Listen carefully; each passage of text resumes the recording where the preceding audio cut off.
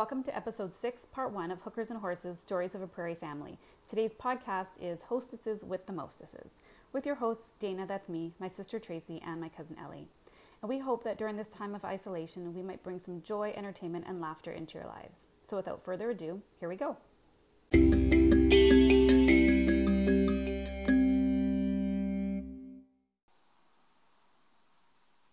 Hi, everyone. We are back with Hookers and Horses. Horses and Hookers. We always get it. I never Hookers know. Hookers and Horses. Hookers and Horses. Okay, we're back. We took a brief hiatus while we all sort of, came down from our highs of having a Zoom Seder. And a half we need to all come down from. But in actuality, I am legitimately exhausted from my Zoom Seder because even though Evan and I were the only ones eating anything, I cooked and cleaned as if I was hosting the entire mishpacha. Like, I had food for days. And then not only that, I made sure that while I was preparing and making sure that all of our dinner came out in the exact correct time, the house was cleaned and I was scrubbing down the kitchen just in case anybody saw it, which makes no sense. And it got me thinking that I have been trained like this by Susan Tenenhouse after years of her sort of like checking out my kitchen and making sure things are tidy. So we are talking today about family dinners and, how our parents have trained us to be the hostesses with the mostesses. Like, I'm thinking back when I lived in a 400 square foot box and I was hosting my first ever family dinner and mom was in town and she was so stressed out. She was like, Ellie, oh my God, you can't have people over. Your microwave hasn't been cleaned. And I was like, but Sue, like that shouldn't matter. Like, we're not cooking in the microwave, nor is anyone looking. And she goes, no, Ellie, no, you can't have people in the house. Like, this is really embarrassing. Okay, hold on. Can we also just add in how old were you at the time? I was in my mid-20s. Right. Okay, so someone in their mid-20s, like first of all, who's even having a dinner party? That's the first thing. Most people are not. They've got beer and pizza. So the fact that you having people over for dinner and you're cooking, and the fact that like it's the microwave that comes up is just like there's so many. It's so crazy when you think of it that way because I have a 19-year-old son, and I guarantee you when he's 22, there won't be any dinner parties happening anywhere in his house that he's going to be living in. Well, I've been hosting dinner parties since the ripe age of 20 because when I moved here, actually, my mom did like my first grocery shop for me and she was trying to teach me how to shop for one person, even though like she does not know how, because even now when she cooks for just her and dad, I know she's cooking for 17 people. She does not know how to like tone it down for one or two. So she took me shopping and she was like, oh, Elle, a mini brisket. I'm like, well, what in the world am I going to do with a mini brisket? She goes, it's important to have this in your freezer. Like, you might need it. It's important. But you know what? I do appreciate the whole like cleaning of the decks before you start, because like my ex used to always say that like it would be like, it was probably military talk too, because he'd been in the army, but he was always like, oh, and we had a boat. So it was like clearing the deck. It was always like a clear the decks. The counters had to be like completely spotless. And I would always get irritated because I would decide to make something and then just start making it, pull everything out of the pantry. Like the counters would be full. Like the cutting boards hadn't been washed yet. Like nothing was organized. And I would just start like creating something. And he'd be like, oh my God, you have to clear the decks. And then once I started like getting into that mindset, like I can appreciate that Susan was saying that, because it was like, it makes the whole experience so much better. Even if like people couldn't see through your Zoom what your kitchen looked like, didn't you feel so much better having like a tidy, like organized space? Oh, it was completely necessary. Like, I taught a Zoom cooking class on Sunday, and again, no one could see the mess. Can we hear me? Yeah. Yeah. Okay. Nobody could see the mess in my Zoom call, but normally I have my little like my green bin ready, and I'm throwing things out, but I don't know. I got flustered because I was teaching, and so I was just shoving the trash to the side, and in the middle, I just went like, I'm sorry, guys. You can't see this, but I need to clean my kitchen real quick. Yeah. So like Right. Susan has instilled this in me. Yeah, And on the sort of on the other side is my kitchen. And again, you know, I entertain quite a bit, and we always have people over, and had we not been Zooming here, we would have had for sure the Seder here, there would have been 15 or 20 people or whatever. And I remember saying to Mom before all this happened, and I remember saying to her, like, I'm not interested in cooking for 8 people. Like, if I'm going to cook, like, I want to cook for 15 or 20. Like, 8 was like, I don't even want to cook for 8. Meantime, of course, I cooked for 4, but I still made a brisket, and I made a chicken, and I made like 5 side dishes. And Jeff says, what is going on here? I was like, but if I'm going to cook, I'm going to cook, you know, so it's the same sort of thing. And yet my kitchen, I have a large island in the center of the kitchen. I also have my desk where sort of like I call it ground central control is for the house. So for me, the kitchen part was cleaned and the island was cleaned and where I was cooking, but I didn't have to clean up my desk. Because every time people come over like that, I have to clean it. All my papers go upstairs. That desk is a total shitstorm, I have to say. And like on a sidebar, like, which is surprising for you because you're like usually immaculate, but it's like, yeah, that desk. Oh my God. Even I don't have a desk like that. Because here's the thing, right? So like I have a computer on that desk and I run, you know, the house, quote unquote, of the desk. So like, let's say all the bills are on the desk or whatever I'm doing I volunteer for a lot of places. Like my personal stuff is at the desk with my computer. And then Jonah will say, Mom, I need something. I put it on your desk for later. And then Jeff says, oh, I found an article for you to read. I put it on your desk. It's like, nobody else has a desk that everything gets put on. So mine's just like, also like Dana just said, it's like a shit show. Yeah. So what happens?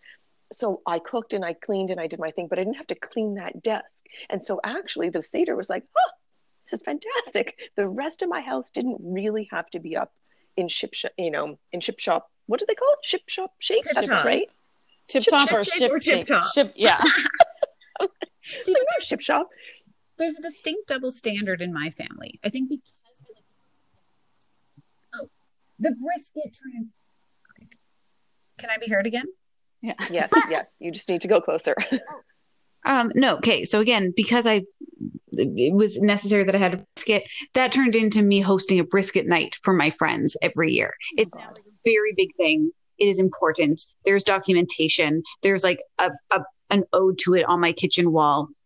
But anyway, so because I like to host, there's an expectation now that I will have a clean microwave and whatever. Meanwhile, we go to my sister's house and Which like, one? Is that confidential? Oh.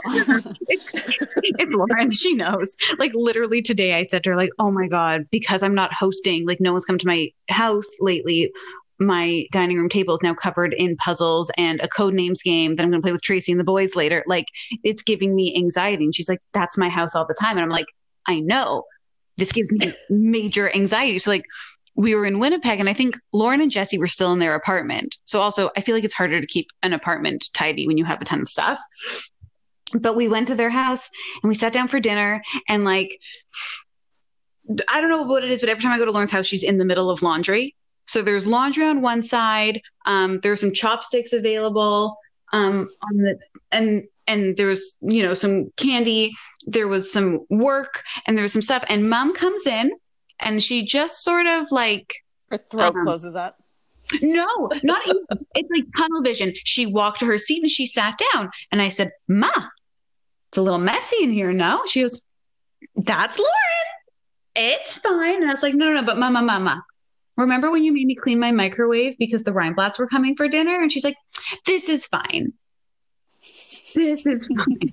So there's levels, like the Susanisms of how you need to present your home. It depends on the child. Well, and you know what, in our family, like, so in my parents' house, like there's a separate dining room, like as in with doors. So in theory, even though they're French doors and you can see through them, in theory, like you can close that room off, like kind of mentally anyway. So like when we would have a dinner, we would like, first of all, Mom would set that room up like a good week in advance of the dinner, like Absolutely. A solid week. Sure. Like it might be 2 weeks now. I'm not sure. Like, but the last I was a weekish. It's like, it starts by putting the tablecloth down, then the plates go out and like the whole thing. And so, and then the food is obviously prepared ahead of time, and some of it's frozen. And like, I mean, not to say that it's not amazing. It's just like, it can't all be done at the same time, especially if she's there by herself, in fairness. So she does it like in stages. And then like whatever crap might have been accumulating on the dining room table behind the closed doors then has to get moved to like the dining room. So it's kind of funny because, but the good thing is, and the fun thing is like, when we're ever there together, which hasn't been recent, where like we're all there, Penny's there, like everybody's there, we're like all in the kitchen. It's like the traditional quintessential cultural family where there's like we're all cooking and we're chatting and like the ladies are talking. It's all very like traditional in that respect, right? Yeah. Like making like whatever traditional thing we might be making for a particular, or even if it's not for a holiday, just for like a family dinner or something. It's really fun, right? I also think the other thing is that, Mom's a very good cook. Susan, Ellie's mom, is a very good cook. And the three of us are also, we enjoy cooking. We're good at it. So like whether that sort of, that got passed down, their love of cooking and their love of hosting and whatever, sort of all came down to us, and so well wait and the only thing I'll say there is like I do love to make food. I don't love to host, and it's probably because like for the last 15 years, even when like I had a home, but it was like no one was really invited. Like there was no open invitation. There was no like come over for dinner. First of all, I didn't have family in my city, but even friends, it wasn't like come over. No, it was never that. But I did like to make things myself. And this kind of same applies here. Like I like to sit in my kitchen. I like to putz. Like we were all just talking before this podcast about how like I'm doing an online program right now where it's all around healthy food. Ellie was talking about her online thing that she did this morning. Tracy's published a cookbook. Like, yeah, we all love food. I'm just not really big on the hosting unless it's for like an hour. Like I've had people come in here, say we did Nourish Bowls. We had a whole class. People come, we cook, they're here. And then I'm like, and now it's officially time to go. It's like, this is from 1 until 2. And at 10 to 2, I'm like, okay, is there anything else? And then it's like, and then people know, and and no one's offended. People have things to do. It's just like, I don't necessarily like the bringing out of the serving of like, it's all a bit stressful for me. I'd rather it just be like contained I think and levels. Mm-hmm. Sure, I think we're like Dana likes to prepare the food, but you need like an end time. Tracy is like ultimate host. Like she throws parties. I am like maybe extreme in the other direction. We were saying at the end of the Seder, I had like a balloon guy. Like I have my balloon up. I have a moon. Right. I mean, in my defense, I'm not crazy. I'm an event planner. So like I do have a balloon guy, but like, we had the Zoom Seders and it happened to be Nathan and Mommy's birthday. I have a foil happy birthday script balloon. Like I am ready with decor. I have a closet just with random decor in case I need. Right. See, that's the thing. You're all about the theme. I love a good theme. That's you love a good theme. You love a good like that sort of thing. So when you do host and when you do it and you do an amazing job, everything is like perfectly done. All the little details are 100% there. Mm-hmm. Actually, my family will say this is not important, but it is. Joseph's bris had a theme, and I would be damned if it was going to be blue and white because that's just too generic for a Jew. But then people were walking around apparently going, "What's with all the green and gold?" I'm like, I don't bloody know. I was 9 months pregnant and I made cookies. I was like, what would a theme be for a bris? The bris is kind of the theme. It was going to be hot air balloons. Oh. But then I was like, well, that's more of a first birthday. Right. So instead of pretty colors. Well, no, that's not true. That's not true. I bought an outfit for him that I wanted him to wear for the bris. So I made cookies that looked like this little bow tie outfit, but then the outfit came too big. He came out too small. Had to nix the outfit. The theme didn't work. The whole thing sounds craziness. I know what I am. But that's just the fact that you like to also plan, hence the fact that you are an event planner, right? Perhaps. And I just like to cook, right? And so basically I'll cook anything and I don't mind. And and sometimes the kids like to help me. Jonah actually likes to help me in the kitchen if he can. And then sometimes there'll be where's a recipe? I'm always like, yeah. I don't really have a recipe. I just kind of use like this much oil and I kind of swirl it around and I use this much. Yeah. And so, which is also why I am a terrible baker. Terrible, because I don't like to follow a recipe. And yet, so I can cook for 20 people and I could make 17 dishes and I don't mind it. And somebody will say, what can I bring? And the first thing and the only thing that I always say was, can you bring a dessert of some kind? Because I cannot do it. And every time I do it, even the kids will be, Mom, this is really not that good. Like, I know, because I can't follow a recipe. I'm not big on the recipe myself. And like, even lately, because people will ask, like I'll make something that, like, I made this amazing soup last night, and I had made, just a sidebar, like I had bought these beautiful like grass-fed organic beef bones to make a bone broth, and so I roasted the bones like a month ago or 3 weeks at the beginning of this pandemic, when I was like, oh my god, I'm gonna have to like nourish myself for the next month and stock my freezer and get all weird. I roasted the bones and like I made the bone broth and I put it in the freezer. And anyway, so last night when I was making the soup, I thought, I'm going to use that broth. And then I just added a bunch of vegetables and blah, blah, blah. And then some leeks and potatoes. And then I blended it. It was delicious. Anyway, why am I telling you that? Recipe. Because then people will be like, can you share it? Then I'll post my pictures because I post everything on Facebook every 2 seconds. And then people are like, do you have a recipe? And I'm like, ooh. So, and even with the smoothies lately, it's like people want recipes for that stuff. And I'm like, so then I guesstimate and then I hope that tastes good, because it's not actually what I've ever done. I just don't know how. Baking obviously is different with the formula, and Ellie knows better than anyone, like how important that is. She's like baker extraordinaire.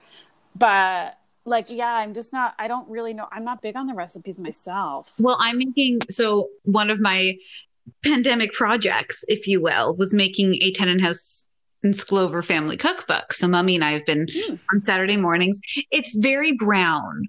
I warn you. Like all of the food is brown. It's like Tasha, brown, woo woo, brown with hints of yellow, spaghetti, brown, turkey, brown. Like the cookbook could be called 50 Shades of Brown. I stand by this statement, and this will be the tagline: brown food is the most delicious food. Dana will not agree. I know. It's just like my face was like, oh God.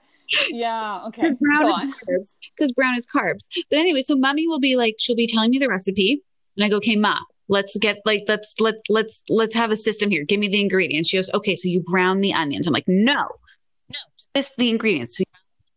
And then you're gonna want it to look right. And I'm like, okay, but like, so what? We're talking dough. So she's like, so the dough's got to feel right. And I said, Mommy, I can't just write down the dough's got. So I was like, Mom, you can't just we can't just say the dough's got to feel right. Like, is it elasticy? Is it soft? Is it smushy? Is it wet? She goes, right. I'm like, no. And like, I'm on video with her, so I can see her squishing her hands, like, I'm like, absolutely not. So this is, and then we've got something that she sent me one recipe, and it was for kugel. And I was like, oh my God, there is 4 pounds of butter in this? That's aggressive. But I made it. No, it wasn't 4 pounds. It was 1.25 pounds of butter, which regardless is still too much. And so, of course, like, it's dripping with butter. I'm like, I fucked up. Like, I have no idea what's wrong.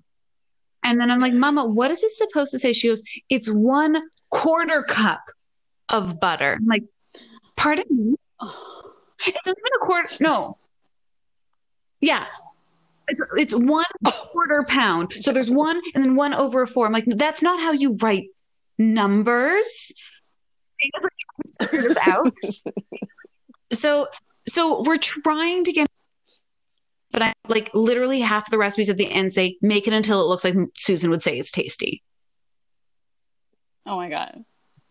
Well, on that same note about recipes, so Dana had mentioned earlier that I made a cookbook, and I was the coordinator or the chair of a school cookbook a number of years ago for my kids' school. And so I was in charge of putting it together. So we had hundreds of recipes that were sent in, and same thing. So then I had a committee and we had to go through the recipes to try to figure out which ones to put in, obviously. And you would get those ones that would just say, you know, dice an onion and, you know, add some tomatoes and cook it for a while. You're like, this is not a recipe. I mean, that's the way I cook. And I also had to, you know, amend my recipes in order so they could go into the book. But sometimes it'll say, you know, dice one medium onion. But sometimes it'll just say one onion. You're like, well, is that a large onion? Is that a cup of onion? What is that? And then I had all these things done, and then I contacted the publisher. And then she said, oh my, these need a lot of work. I'm like, a lot of work? I just worked on them. What do you mean a lot of work? So I really learned the art of having to read a recipe through somebody else's eyes that are not mine in order to figure out how to make it, because you have to assume, of course, when you give somebody a recipe or when you are looking at a cookbook, you have to assume that these people cannot cook. Mm-hmm. This is hence the like, or they're just figuring it out. Whereas you sort of have people who, again, like I look at a recipe the first time as I've made it, and then I always adjust it to how I want it or how I like it. And then I rarely use the recipe again. Well, and that's what I love about cooking with Penny. Like, because Penny and I, for those who don't know, like we're a few hours apart on the island. And so every now and then I'll just boot down, and it's always around food. There's always an occasion. Once it was her 65th birthday. Once it was like, actually in this fall, she had her friends over and I did a cooking class. We made falafel. Like it was fun. And, but she's so much fun because she just like literally and I think this would go for any of her nieces, that she would say, like, it doesn't matter what we do. She thinks it's perfection. She loves the way I chop the watermelon. She loves the way I chop the garlic. She's like, everything you do is always so nice. And like, that's like beyond not even true. Cause like, I'm so not a perfectionist with the presentation. I'm not a good presenter, but like everything, it doesn't matter, whatever. And it's like, oh, should we put some of this in, or we don't have that? She's like, oh, just use this. And it's like, it's so lackadaisical. And then she just like loves everything that you make. And she thinks, and then she tells all of her friends, like she makes a big announcement. You go out to the deck and she's like, Dana made this. And then she's like announcing and singing it. And everyone's like, woo. It's like, there's pressure, but it's so good to like cook with someone who also doesn't have a recipe, So in Grenada, like we thought, and I say this with humility, like it wasn't like we were spoiled and we thought we were going to have this like big chef, but we were told when we booked this house that we would have the support, I guess, if you will, of like a cook. So we were like, sweet, we have a cook for this house. We're like, fantastic. And on like the first day we meet her and she's lovely and just like typical, like Caribbean woman, like super chill, right? Like so relaxed. And to the point where we would ask her for something and she'd be like, you could tell she didn't really want to do it. So the first day we were like, okay, let's like think about dinner, what we're going to make. And at like 11:55 in the morning, she's like, okay, so I gotta go. We're like, oh, okay, so you're done then for the day. Okay, got it. So we're like, she's definitely not going to be here making dinner for us at all. Meaning we then proceeded to get into the mindset of like, we're going to be cooking on every day of this holiday for 10 days in the like 100-degree kitchen. Really, the kitchen's 100. And we were like the stove on, the oven, like every stinking day. But every day we would like have a plan for dinner, and then somehow we would like run out of something or whatever. And we'd be like, okay, we have to literally make something out of nothing. We have 8 people. No, how many? 4, 5, 6, 8 people. Yeah. And we had like, one day we had like 3 chicken breasts, and we were like, Jesus, what the hell are we going to do? 3 chicken breasts and like a handful of shrimp. And we're like, yeah. What are we going to do? We made the best tacos. It was like taco night. And we're like, but if we chop the chicken up small enough, there will be the illusion that there's a lot. Like people can't tell. Or like we made like a salad with like, we threw the prawns in one night or shrimp one night. We're like, okay. But we said we should have a show on like how to make something out of nothing. It was so good. Seriously. And not only that, so there was always the oven. And then one time we couldn't even figure out how to work the oven because it was we needed a starter light. And then they had the barbecue outside. but the barbecue, there was no light near the barbecue. So then there's one day and I'm like, ooh, I'm going to marinate the chicken all day. This is when we had a lot of chicken one day. So I go to barbecue and I'm like, but there's no light. And then Dana pops out and she says, hold on, I have like a headlamp. Like for those of you, like maybe you're going hiking in the woods or you're camping. She just packed it just in case. I don't know why. So there I am, or I guess maybe you had it on. She puts on the headlamp and she comes outside and now we're barbecuing outside with the headlamp, with the chicken, and everybody else, might I add, was just inside playing cards and having a drink while we like literally slaved for 10 days to make dinner for everybody. Seriously, like it was a vacation in that there was a beach and it was tropical and everything, but like I worked harder on that holiday than I do at home, like bar none. I mean, it was all because joyful, we really still. We didn't really realize also at the beginning how much food was going to take to feed that many people on a regular basis. And the grocery stores, like we could get to the grocery store, but it was still, you had to go in. It was a 20-minute drive. Like, nobody wanted to go in. So that's why we always had 3 chicken breasts and 4 shrimp to feed 8 people, because we didn't want to go into the store. And then every night someone would be like, oh, this dinner is, you two like rocked. We're like, like we were like, we pulled that right out of our arses. I don't even understand how we did it. Yeah, exactly. It was very good. Well, Lauren had to have a talk with me because I was complaining because Joey just got into eating like 3 square meals a day. And I was like, oh, Lauren, like this is like, I only have like 2, like I package my chicken breasts in like packages of 2 when I pull a Susan and go to Costco, and like then I repackage everything. She goes, well, I hate to break it to you, but there's a 3rd person in your family now. You need to start cooking for that other human. I'm like, oh, so annoying. Yeah. Bottles. I know. Well, but you know, it's interesting because I just sort of, when you go back to talking about how to, when your mom doesn't know how to cook for less than 17 people, right? So Nathan is at university this year. So it took me 6 months to figure out how to shop and cook for 3 people instead of 4 people. And then he came back, right? Like sooner sort of than he thought. And all of a sudden, all I do is go and buy food now, which of course is also harder. And normally I'm at Costco 2 to 3 times a week. Oh my God. And I put Loblaws goes in between there. And then I hit other stores, like there's a bread store and a fruit store, and I'm always in between. So I went to Costco yesterday and I hadn't been there for 2 weeks, which again, for other people, like people don't understand, like for me, 2 weeks to not go to Costco. Oh my God. I go like once every 3 years.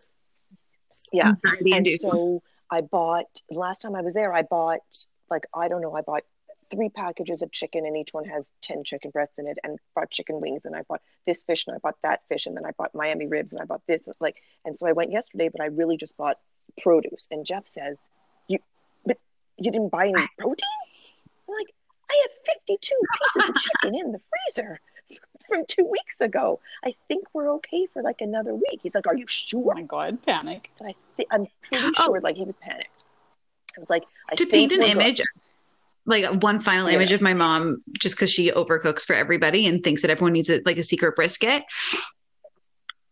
If this pandemic really takes a turn, and more of a turn, and there's a food shortage, I implore everybody to visit Mama Sue, because in every home she's had, regardless of the size, she has had a chest freezer packed all the way full with any kind of food you might require. We were supposed to go in for Pesach, and it was going to be her birthday. So I said, Mom, I'm going to make you dinner, but I'm not shopping on Pesach. I'm not going to go look for kosher meat. Make sure there's some meat. She goes, no, I don't have meat for you. I don't have anything around. You're going to have to go shopping. And I said, fine, just know there's a risk that I'll be feeding you fish if there's no kosher meat. And I'm like, Mom, that's not a Susan meal. She goes, well, I do have 4 Cornish hens in the freezer.